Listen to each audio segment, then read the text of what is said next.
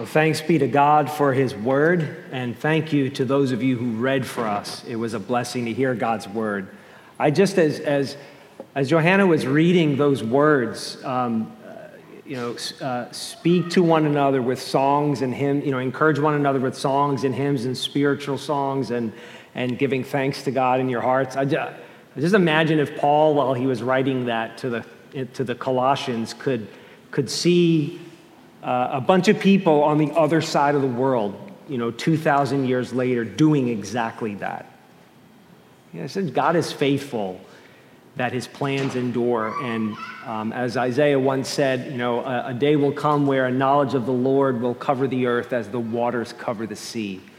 And we are the fulfillment of that. And yet there is more to come before our Lord returns. And so we pray that a knowledge of the Lord would advance in those places, in those communities, in those cultures where they have not yet heard the gospel that we celebrate tonight.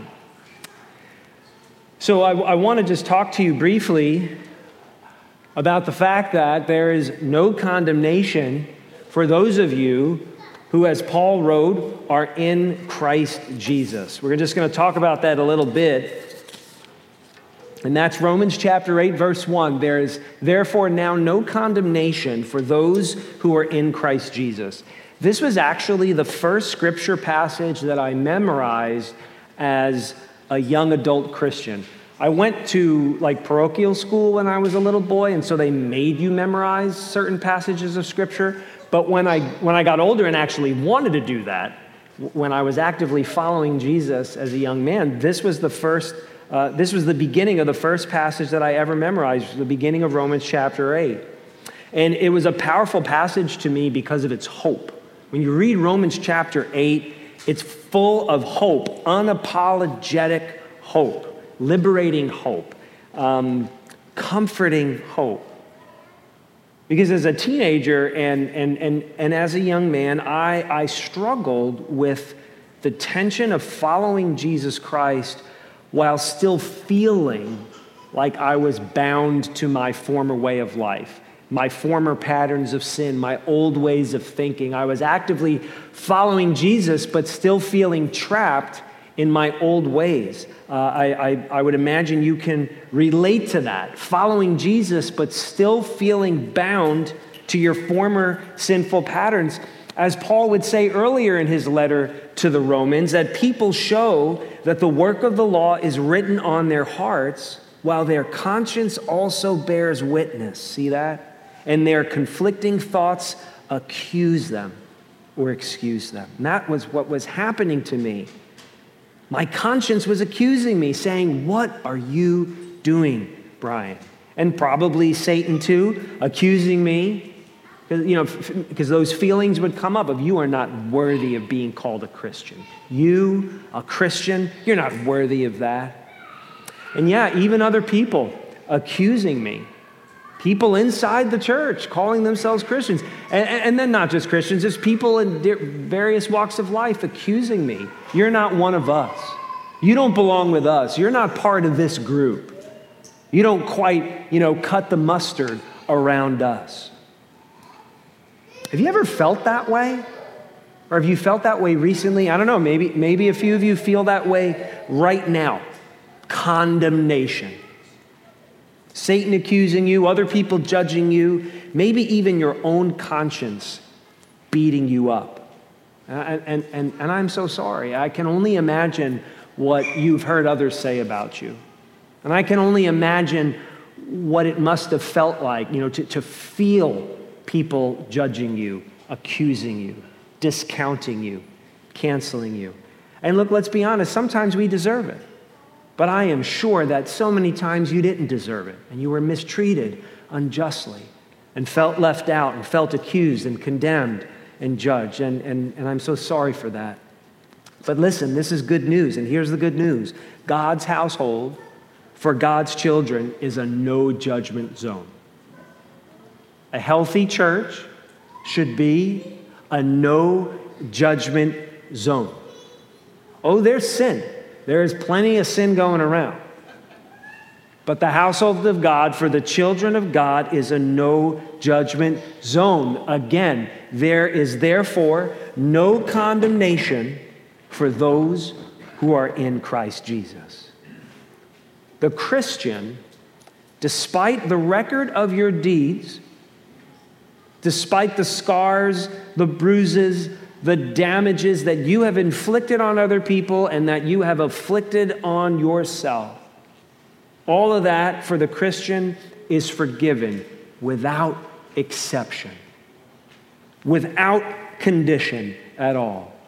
God's house is a no judgment zone. Now, in a sense, and you'll forgive me, please, for putting it this way, but in a sense, I'm glad that you have felt the condemnation. I'm glad that you have felt that accusatory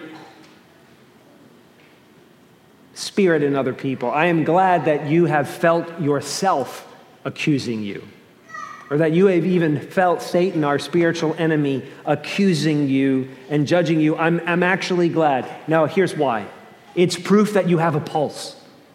The fact that you feel bad is proof that your conscience is not seared off from God, as we talked about a couple of weeks ago in Ephesians chapter 4.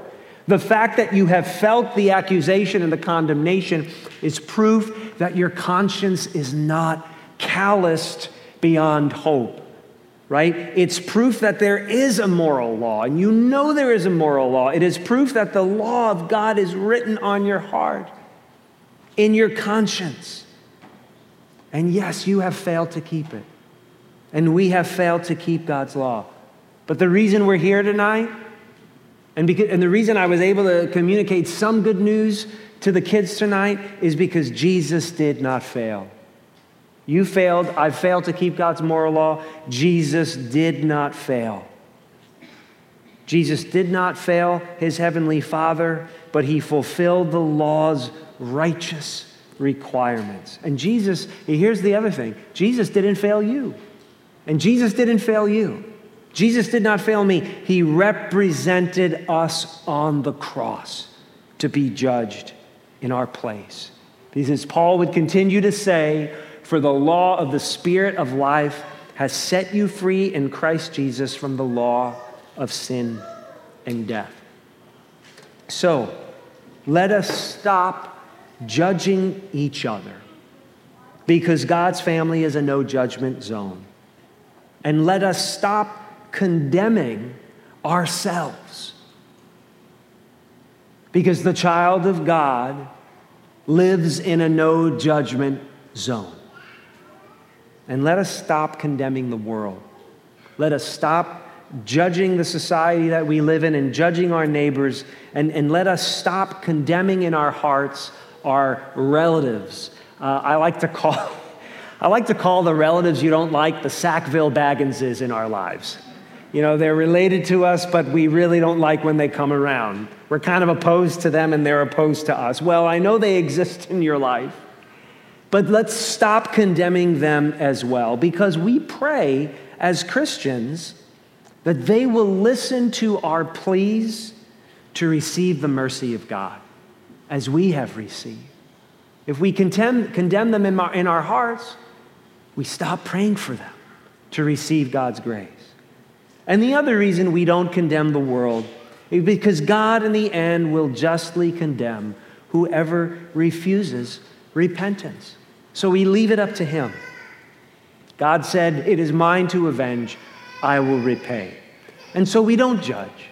We don't judge, because the house of God is a judgment-free zone. And so may our church and may our homes and may our lives be grace-filled, no judgment zones.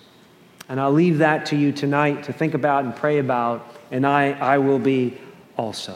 There is now no condemnation for those who are in Christ Jesus. Let's pray. Our Father in heaven, we praise you that you have forgiven our sins and you have cast them out. As far as the east is from the west, you remember them no more. Thank you that you have not treated us as our sins deserve. And we praise you, Lord Jesus, that you allowed yourself to be cursed for us. Thank you that the punishment that we deserved, you willingly took upon yourself. And we cannot imagine what depths of love you have held for us and your heavenly Father that you would go to the cross. But we praise you and we worship you and exalt you because you went to death for our sake. And we ask now that you would set aside these elements from their common, ordinary purposes to feed and nourish our souls tonight. Amen.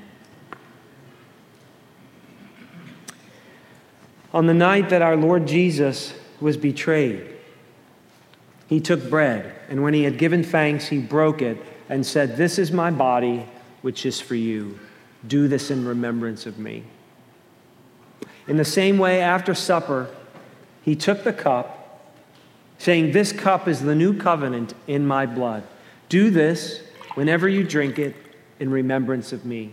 Whenever we eat this bread and drink this cup, we proclaim Christ's death until he comes. Communion, the Lord's Supper, the Bible tells us, is for the Lord's children, for those whom Christ died, who have received his gift of forgiveness. So if you are a Christ follower and have been baptized and professed your faith in a Bible-believing church, and continue to follow Christ and rely upon him for the forgiveness of your sins, the Bible says this meal is for you and we encourage you to take it. If that doesn't describe who you are at this point in your life, we encourage you to wait until you're ready to profess your faith, until you're ready to take this meal with us. We wouldn't want you to eat and drink judgment on yourself. The Bible warns us against that. So out of love for you and respect for you, we encourage you to wait. We're going to have a wonderful time tonight remembering what Christ has done for us. We're going to invite you to come forward while we sing. We're going to sing Amazing Grace. We'll have the lyrics projected for you, but a lot of people know Amazing Grace, so it should be easy to sing as we take communion together. And I'll stay at the table, but I will invite you to come forward and take the elements. I'm excited because we haven't done it in this way since before the pandemic, so what a time to rejoice in how God has been faithful to us. That's okay, you can clap. I think so. It's okay. Praise the Lord. God is good.